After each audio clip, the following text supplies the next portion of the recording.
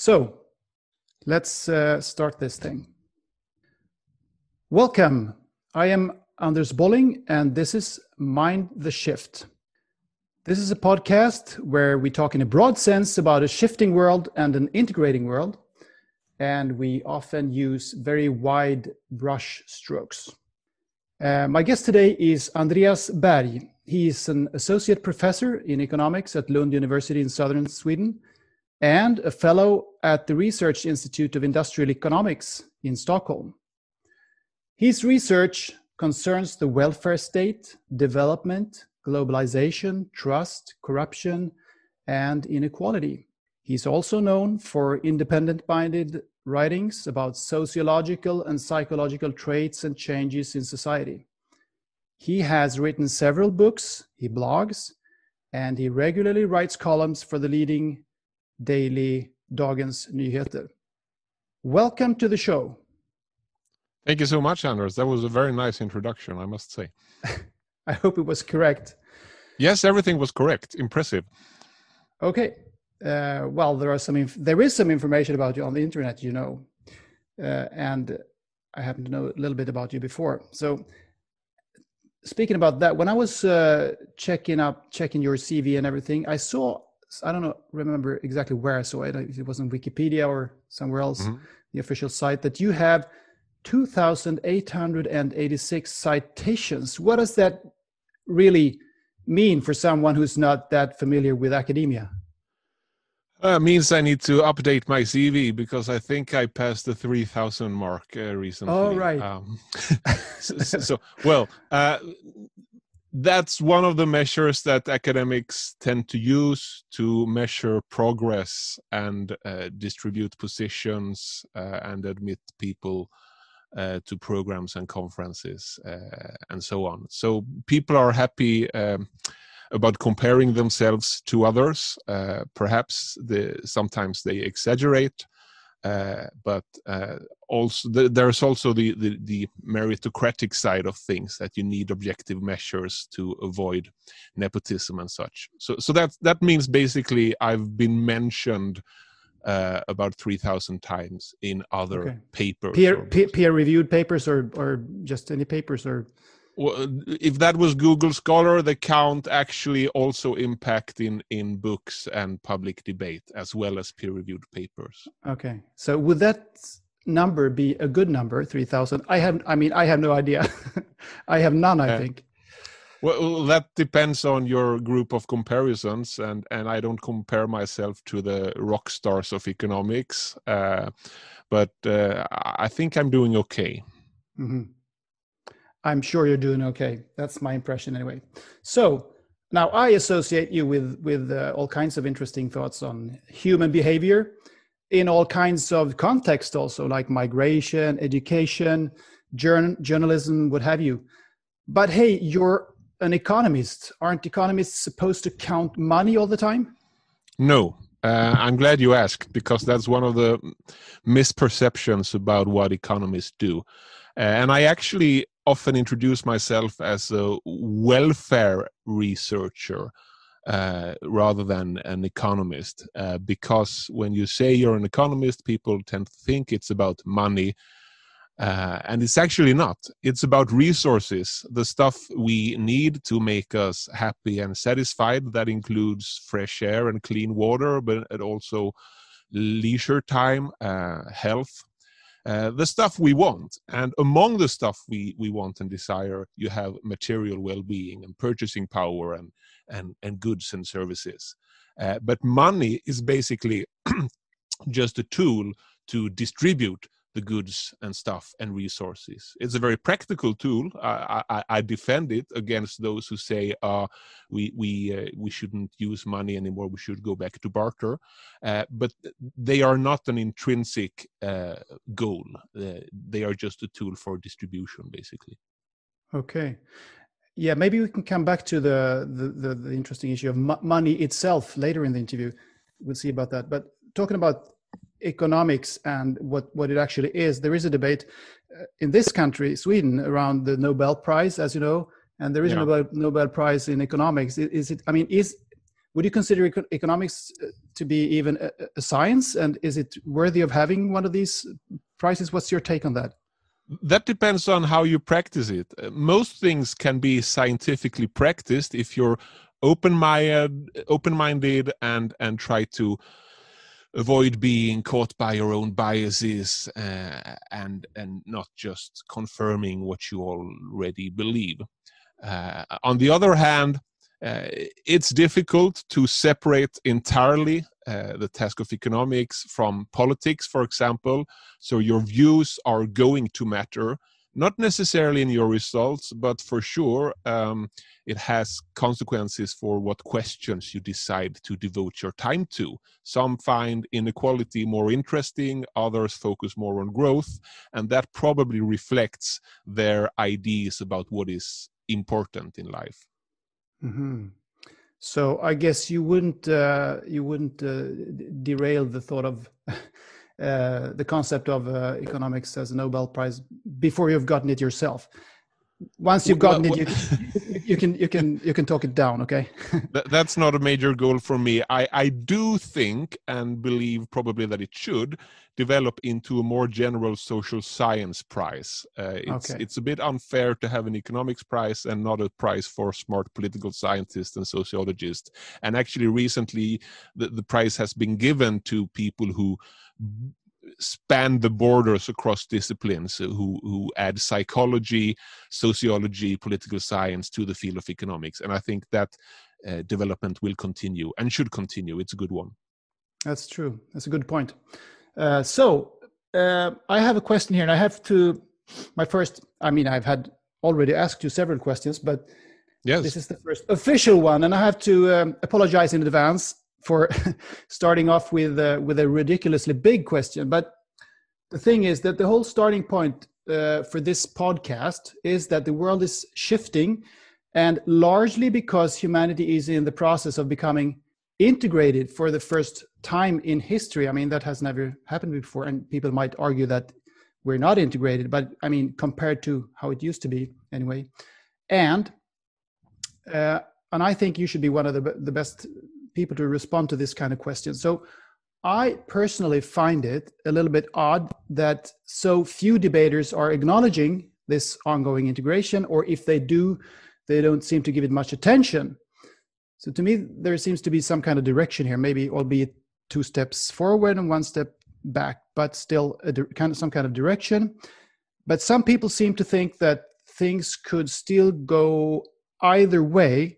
That is, development could just as well start rolling backwards again towards less integration and more separation.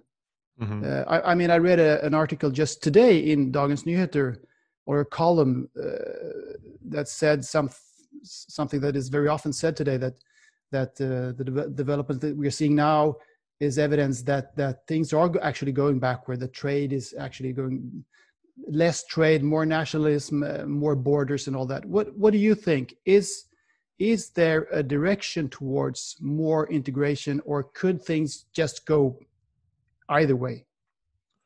Well, things have gone both ways historically. You're right that the long run trend is towards more trade, more travel, more information flows across borders and globally. However, there have always been backlashes against globalization. There have been periods of protectionism, there have been periods of nationalism, and I think what we're seeing now is a bit of a backlash against the very forceful and rapid increase in globalization that we had in the 80s and the 1990s. And what else is to expect, actually? More recently, maybe this has gotten even worse or better, depending on how you look at it. But I think we're seeing now also the rise of regionalization, in the fact that many big manufacturing firms no longer feel that it's enough to have only factories in one country, say, for example, China. Because it's risky, both with respect to global diseases, but also with respect to trade policies and protectionism. So they feel that they need to have one factory in each region of the world. and that might actually also lower transportation costs and give them a better customer service or whatever. So I don't think that's necessarily a bad thing. In the long run, I'm pretty sure that technology will bring us towards more and more integration across the world. Borders are political constructs, but technology knows no political limits in the long run. Okay, yeah, I couldn't agree more, actually. I mean, I love looking at Google Earth. When you can, there are no borders. You know what I'm talking about. When you just see Earth from as it is, as it looks from space, and you don't see the borders, and you actually see that's chunks of land and chunks of sea and people living there. So yes. It's a construct, as you say. Okay, good. And now this has something to do with what you just talked about, I guess. Anyway, you've written a bit about the so-called negativity bias, as have I. To explain to the audience what this is, it's basically our propensity to look for bad things, misery, as opposed to concentrate on all the good things that are happening all the time. We tend to forget those and look for and detect danger in every corner of life. And this is sorry, yeah. I don't think we necessarily look for the bad things. We just give it more focus, and that is and has been completely rational. You should be rapidly aware of threats against yourself or your family or your society. So this has, of course, consequences for how we perceive the world when we now get information from all countries very rapidly, which we never have before in the history of human development. Yeah, so it's something basically something good. You mean that, but it's become a bit of a problem in a world where there are less risks around. Well, our gut reactions were shaped when the world was far from globalized, when we knew about 30 or 50 people in our group of hunters and gatherers, and then we spread across the world, but we lived like that for a long time, and the most recent information revolution is only a few decades old. So of course we are still learning how to cope with this massive information flow that we now are facing every day. Okay, and the so-called lizard brain is tricking us a little bit here, maybe. Yes. Okay. So, but lately, actually, quite a few writers and debaters have talked and written about this thing, and also pointed out that we have a negativity bias, and maybe that's not all good for us. I mean, you are one example, and then you have people like Rosling, Pinker, Ridley, Norberg, Roser, yes. and myself, yourself. and exactly. Yes, to some extent, and there is even something today called constructive journalism, which I think is a brilliant concept, and we never saw that before. So maybe something is happening here. Do you think that we are finally freeing ourselves from the chains of the old lizard brain here? Well, I don't think we are freeing ourselves, but we are learning how to handle it better. And I think that's the answer you should give if you're a rational optimist in the sense of Matt Ridley, for example. Of course, becoming aware of our biases and learning about our gut reactions should mean in the long run that we react better, and that journalism and public debate and politics should improve. However, I think you managed to more or less mention everyone who has written about the world becoming better. And if you compare that category of books to the category of books that write about decline, problems, threats, various tendencies that are destroying our society or threatening the future of our children, those books are numerous. They outnumber the optimists or the rationalists by a factor of 10 or 100. So I think this will be a very, very slow development.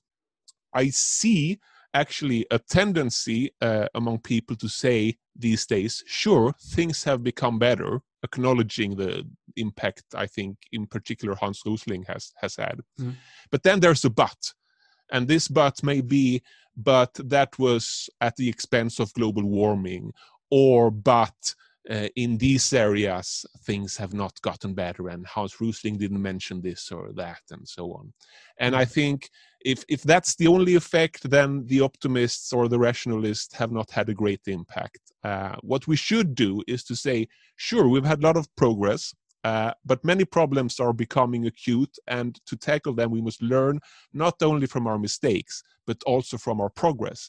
What did we do correct in the past when we solved the problems of the past? And with reasoning like that, we make good use of our lizard brain, as you put it.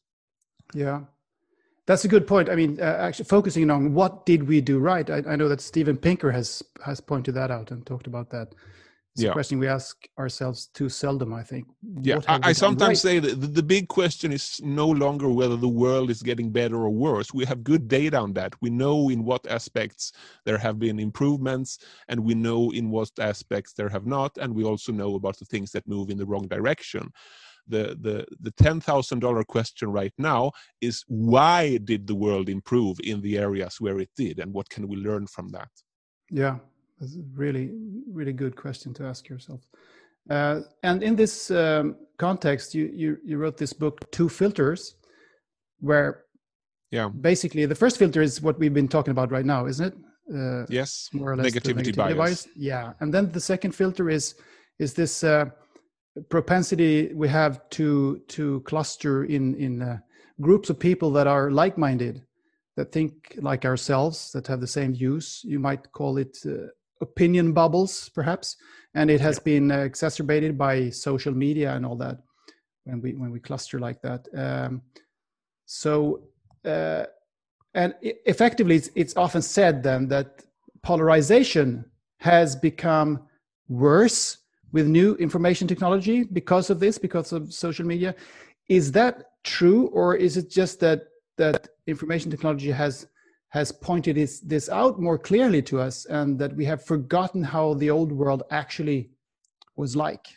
Well, I think that is precisely the right question to ask. It's a question that I encourage more people, especially young scholars, to work with all the new and fancy tools you have. You could do big data text analysis of books or news coverage before and now, to see whether we are romanticizing about the past or whether things were equally bad or perhaps even worse. To get at some answer, I think we first need to distinguish polarization getting worse from polarization becoming more visible. Because what information and communication technology does is that we see more conversations, we see more debates, we see more events. As a parallel, if you think about deaths in airplane crashes, they are becoming fewer and fewer. But as a result of them becoming fewer, and as a result of new communication technology, we hear more about them, we hear faster about them, we get color pictures and witnesses telling stories about exactly how they happened, so we are more horrified by this. And this creates a distortion where actually the world is slowly moving in the right direction, but we perceive it as getting more and more dangerous. So I guess, in a way, polarization getting more visible is the same as more polarization, because we are now focusing on different areas. But there are a few studies that compare the situation today with the old media, so newspapers and books, and one of them found it actually that yes, when you read news online, you tend to read the stuff that people that are like-minded or share your political ideology also tend to read. But that's true also for national newspapers, and when you hang out with your friends, your family, and your workmates, they are even more similar to you compared to the people you meet online. So yes, there are filter bubbles or echo chambers or whatever you want to call them, but they didn't really appear with the internet. They are among your friends, your colleagues, and even in your family. Yeah, that's really interesting. I personally have the experience that I think that I have the experience of actually meeting or running into opinions very different from my own surfing on the internet, being on the Yes. internet more than I did before. Because I mean, how would I do that in the 80s, for instance? I mean, that would entail talking to strangers on trains, or I don't know how did people even get in touch with the other side of things? No, I think that's a valid point, and there's another psychological bias is that when you remember the summers when you were young, you tend to remember the days when the sun was shining and you went swimming and Yes. everything was nice, and you forget about the boring and the tragic things that happen. And I think there's a risk that we're doing the same with political debate or public debate. It's also, I believe, worth noting that polarization may not necessarily be a bad thing. I mean, now we are discussing filter bubbles and the polarized society, but only a few decades back, I think both you and I are old enough to remember this quite clearly. Uh, Many people were worried about politics becoming boring. The major candidates in the States, the Democrats and the Republicans, and in Sweden, the Labour Party and the right-wing party, uh, they became similar, and political scientists were worried that maybe democracy was losing its nerve, that people were not engaged, that we stagnated around some kind of welfare state based on a capitalist economy, and that was that. And that was actually only 20 years ago. So it's worth reminding yourself of the positive aspects of polarization when we actually wanted political debate to become more intense. But of course, now we only see the negative side of it. That illustrates the negativity bias once again. Yes, it does. Yeah, it's really fascinating what you're saying here, because I absolutely remember that period, and it was, as you say, not very long ago. And related to that, we also today. Oh, that was some kind of sound there. I don't know what it was. Anyway, we're talking a lot about, or debaters are talking about the rise of conservatism and nationalism. And many people are very concerned about that, worried about that. And maybe that's a little bit of the same thing here, because it may be that these traits, these feelings, these opinions were always there, but for a long time, for some decades now, the so-called left-leaning liberals have been the ones who have formulated the problems in society and have been the so-called elite, and that these other people with these feelings, these more nationalistic feelings and conservative opinions, they haven't really had a say. And now, with the help of the internet, of course, and with the help of them being able to see that they are many, maybe they have become strengthened, and they are finally voicing their opinions, which they didn't do before, but they had them before. And so there's also some kind of misconception that this is something new when it's really something old, but all of a sudden we see it. But the liberals are shocked because they didn't even realize that these people existed. Would you describe it that way as well, that this is what has happened? To some extent. I think you should do research on many things, but you could also do research on this liberal intellectual elite, because I was actually shocked by the surprise among many in these groups when the Sweden Democrats, for example, entered the Swedish parliament. They acted as if these opinions had never existed, and suddenly they were in the parliament. Whereas if you are only slightly more aware of the whole span of society, at least I was thinking that, well, these opinions are clearly there. The parties don't run in the election, or their candidates are complete lunatics, so people don't vote for them. But when they get their act together, become more organized, there's a big potential for right-wing populist, slightly xenophobic parties. That didn't come as a shock to me. I think many in the liberal elite has had slightly naive or exaggerated expectations on the effect of political participation on people's views and opinions and values. Back in the 90s, when politics was boring, there was also a hope that if people participated more politically, they would learn to see the world from opponents' points of view. They would learn about the difficulties of political and collective decision making, so they would become more sophisticated citizens or more sophisticated consumers of politics by engaging in civil society. And many refer to political scientist Bob Putnam and his studies of civil society in Italy.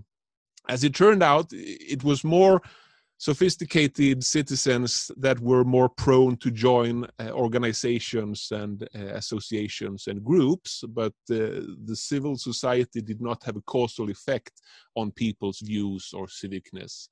And I think we experienced something similar when the internet revolution came. If you look back at the books published among tech enthusiasts around the year 2000, you could see social media discussion groups, web forums on the rise, and there was a lot of hope for this tremendous democratic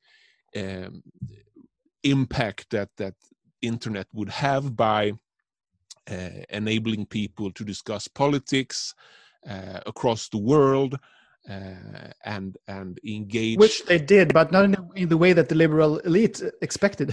My point exactly. I think if you read those books, you will see that all of that more or less happened. There was the revolution in Egypt and other countries that was clearly aided by the new communication technology, and there are lots of political initiatives that are making use of everything from Twitter to blogs to Instagram.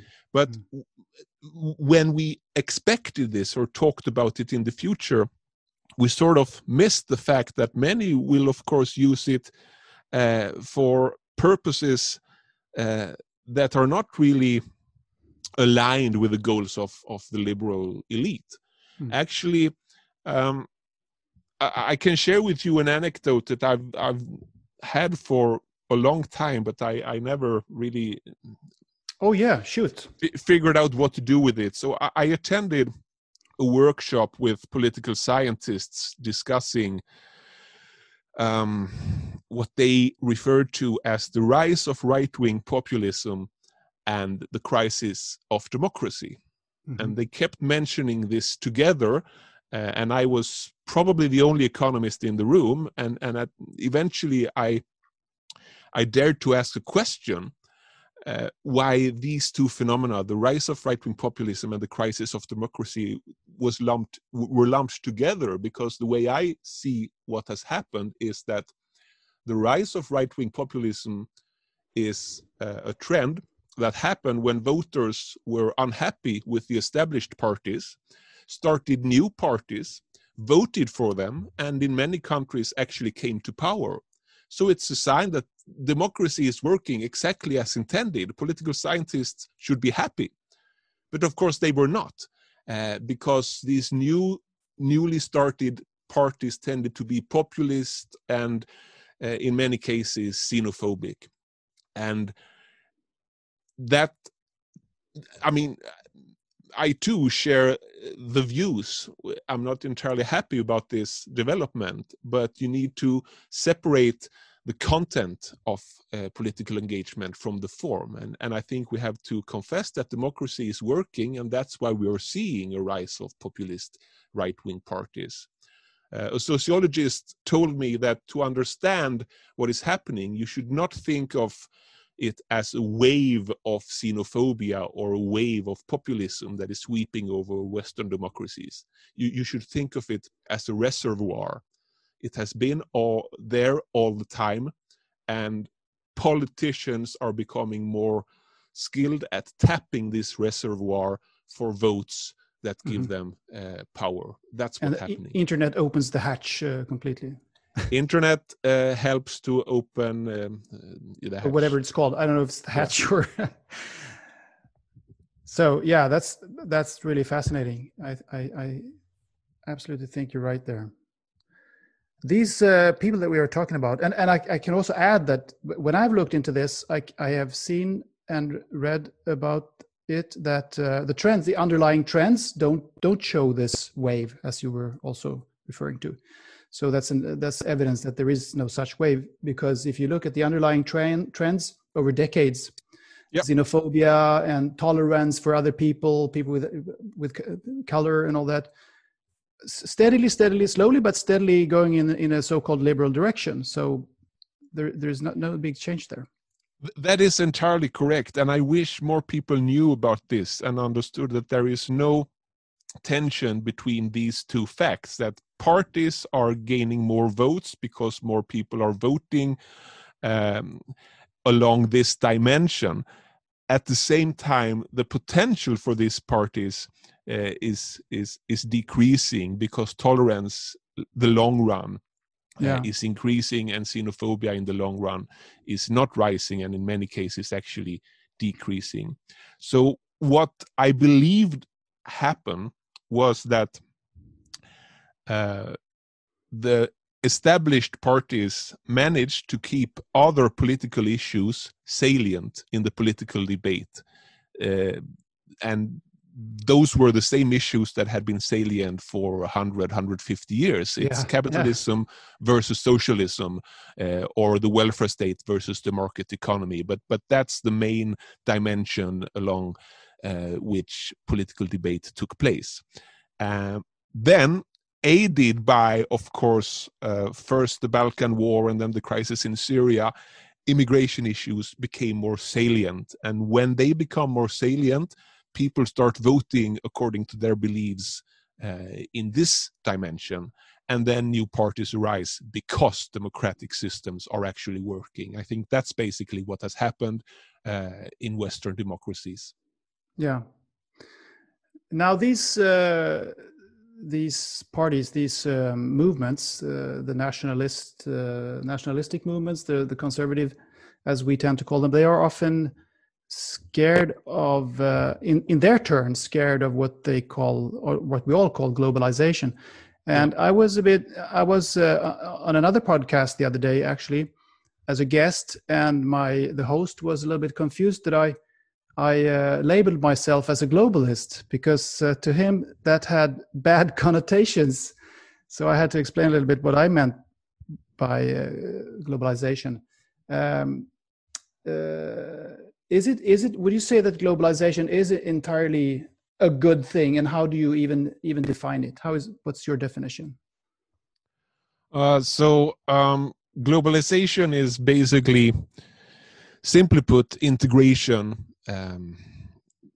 between countries and people, and that applies to persons, goods, services, but also data, information flows, and knowledge. That's what's happening, and some see this as a very problematic trend. Some are very happy about it. I see it as a technology-driven trend, and therefore something that you can have different views, but the possibilities to roll globalization back or prevent people from communicating across borders, I don't see that happening, even if you strongly dislike it and try hard to stop it. So even if you dislike this, I think you're better off steering it or thinking about political responses rather than trying to stop or reverse it. Even in the most closed countries, people find ways to communicate with the outside world. So where do you think these bad connotations come from? I think they come from the lizard brain, of course, because what we're seeing is basically something new, something unknown, which is easy to use as a scapegoat when bad stuff happen. So just like we saw people getting angry about machines, because they stole the jobs from workers. You now get angry when people in other parts of the world are taking jobs from workers in Europe or the United States. But of course, in the long run, it's actually good that machines or other people do some of our jobs, because then we can do other things and we can enjoy both the stuff that the machines and the Chinese or the Bangladesh are producing and the stuff that we produce. So technology and globalization are fundamental reasons for our prosperity, but you should never expect the broad people to be very thankful, but rather to keep seeing problems based on what is happening in the short run. It's interesting that you mentioned the lizard brain here, because as when I come to think of it, there's an interesting fudge here in the fear of globalization between the neo-nationalists, or whatever we should call them, and the left wing. You remember the anti-globalization movement in the early 2000s? I mean, they were mainly left-wing people, and they were anti-globalization. And now we have the right-wing people saying the same thing. This is kind of interesting. Are they both? Sure. Is it just a lizard brain, or does it kind of come together at some point between left and right here, or what is right even?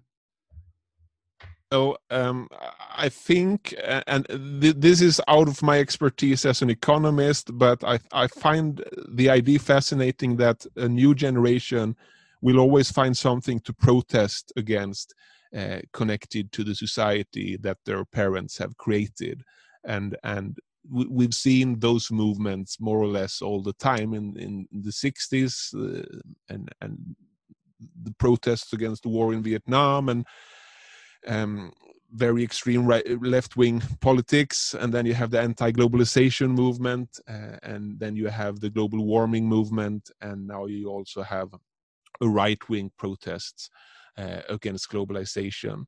And I think part of this is explained by basic human needs to find like-minded and to gather together and share values and experiences, and nothing helps that better than having an external common enemy on which you can portray all sorts of bad things.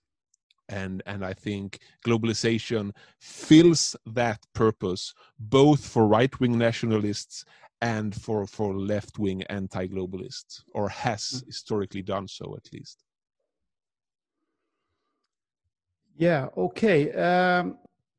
Another thing that one often hears these days, or have been hearing for a long time actually, is that talking about left and right, I have more and more problems with that definition actually, left and right. I find I have a hard time knowing what is what. But anyway, people on the left, they are stating for a fact that people on the right, which is in the American context, liberals, I guess, they promote and believe in something called the trickle-down effect. I mean, if you let a few lucky people get as rich as they want, some of their wealth will trickle down to the not-so-lucky majority. Now, is that even a thing, the trickle-down effect? And if it is it true that free market liberals like it? Good example, actually. I use that myself to illustrate how weird the debate has become. We do not listen to the other side. We listen to our own side when they describe what the other side is thinking. Straw man argument. It's a great example of a straw man argument. And the first time I heard about the trickle-down effect, I had no idea what they meant. And I heard about it from left-wing politicians telling people what they were thinking on the right part of the spectrum.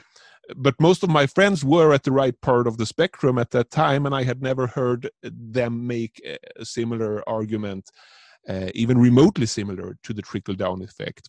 And I think the origin is actually, or what they are trying to describe, is what people who believe in the market economy or would describe as a climbing up effect. They would describe it as social mobility. So people on the right that are market friendly would say, well, maybe income inequality is not that bad, provided that people who are poor today have the opportunity to become richer tomorrow. If there is social mobility upwards in the income distribution. But it's not about wealth or money trickling down from the rich. It's about giving the poor the means to climb up the social ladder and the economic ladder. Okay, good that you got that sorted out then. And you mentioned inequality, of course, which is at the core here in this issue. Is inequality getting worse or not? Because you hear also a lot of discussion going on about that thing in the debate about globalization and where the world is going and everything. There was this famous French economist Thomas Piketty. Is his first name Thomas? Yeah, Thomas Piketty. He wrote this famous book about inequality, and it showed, according to him, then that it was actually, as a matter of fact, getting worse. So what's your take on this? Was he correct there, or was he wrong, or is it both ways? Well, when it comes to the facts, he was basically right, but he was talking about inequality of wealth and income within countries. And when you ask about inequality in the world in general, you also need to add that inequality between countries has actually been falling for several decades. The world is no longer bipolar with a few rich and a lot of very poor. Now the world has a big middle class with a few countries that are much poorer and a few countries that are much richer. But the income distribution has one single peak in the world, just like it has within each country. Now, Piketty was also right that the reason for increasing income inequality in Western rich countries is basically capital income, so capital gains and capital rents. And they tend to accrue more at the top. So you speak about the top percent or even the 0.1 top percent. However, Piketty also had this theoretical model that predicted that under some assumption, capital income would concentrate to fewer and fewer that would get richer and richer. And that particular theoretical model, I think, became much more popular and well-known than it deserved to be. Mm-hmm. Sounds a little bit like Karl Marx there, doesn't it? A little bit, yes. Inevitability of the concentration of capital. Yeah, I think Piketty will be happy with that reflection.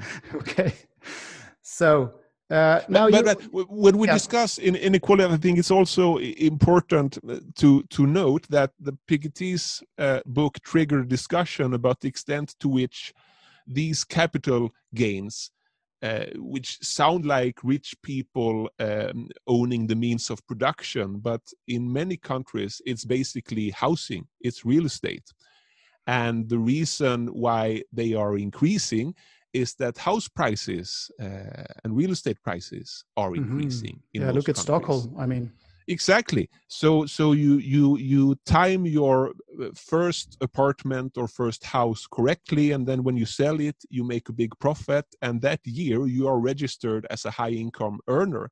But the next year you move down again in the income distribution. But the next year someone else sells their house, and now the market has gone up even more.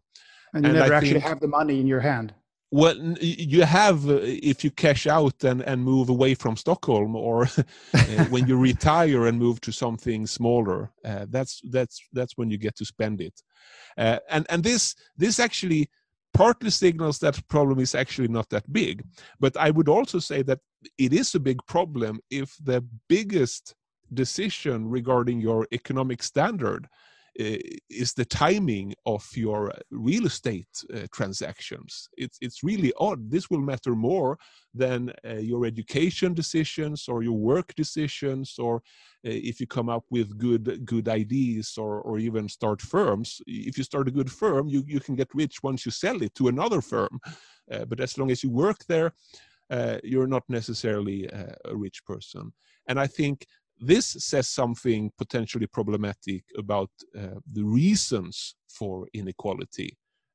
It's really hard to get rich by working and educating yourself, compared to timing your real estate transactions well.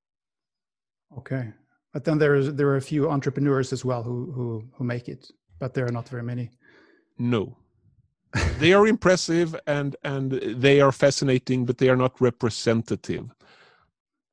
So I think the short answer to whether we should worry about inequality or not is that you should look at the procedure.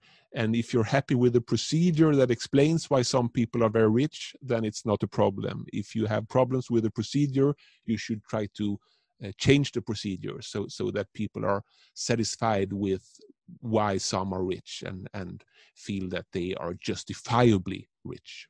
Okay. And to counter the inequality in society, there has social engineers over the years have developed what is called the welfare state, I guess. Yeah, you could say, and that's also one of your research areas. So, how is the welfare state doing these days? Is it alive and kicking? It's fine. Everywhere, or in some countries only? No, it's spreading. It's correct. This is my main research area. I devoted almost 20 years to understanding how to do the trade-off between the capitalist economy with decent social protection arrangement. And once I figured that out fairly well, people stopped caring about it, and we instead started having political debates regarding populism and nationalism and cultural issues.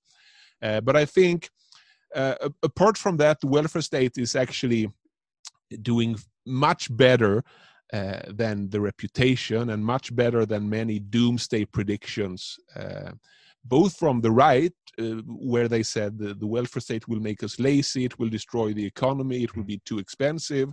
And there were people on the left saying that, neoliberalism is now forcing, or even globalization is now forcing politicians to cut back on the welfare state. I think these two doomsday scenarios have been avoided in most countries. The welfare state has been adjusted, but it's doing fairly well. And I think actually one of the major conclusions that people will draw from the corona crisis that we are in the middle of right now is that the welfare state is actually a very good invention, because the country, let's take United States for example.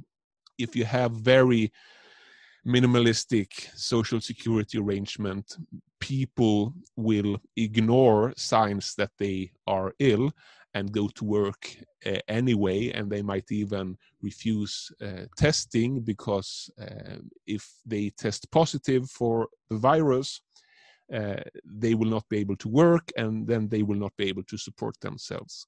And if you have sufficient welfare state arrangements, people can afford to stay away from work when they suspect they are ill. And I think that's a big problem in the United States right now.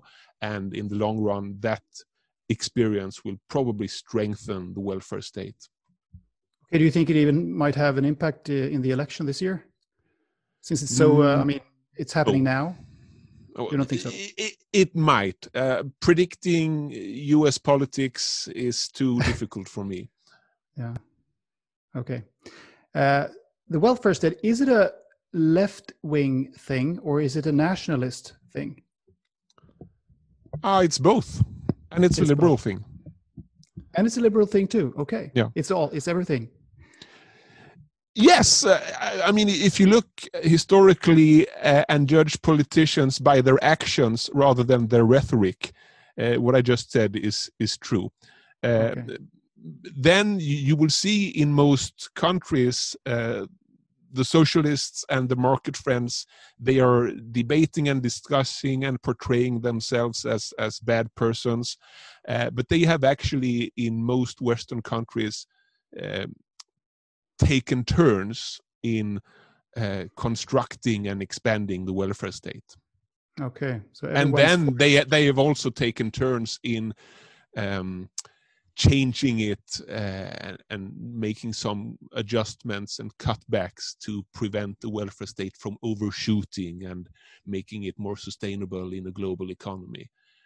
And I think Sweden is one example of that, which I have written about in my book called The Capitalist Welfare State, which sort of summarizes this fact that the welfare state is when it's working at its best, it's combined with a competitive, well-functioning capitalist economy.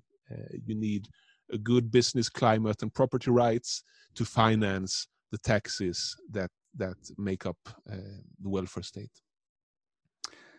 Okay, Andreas, this has been a fantastic conversation. To wrap things up, I was thinking of maybe going back to the basic issue of money here. We were talking a little bit about money in general.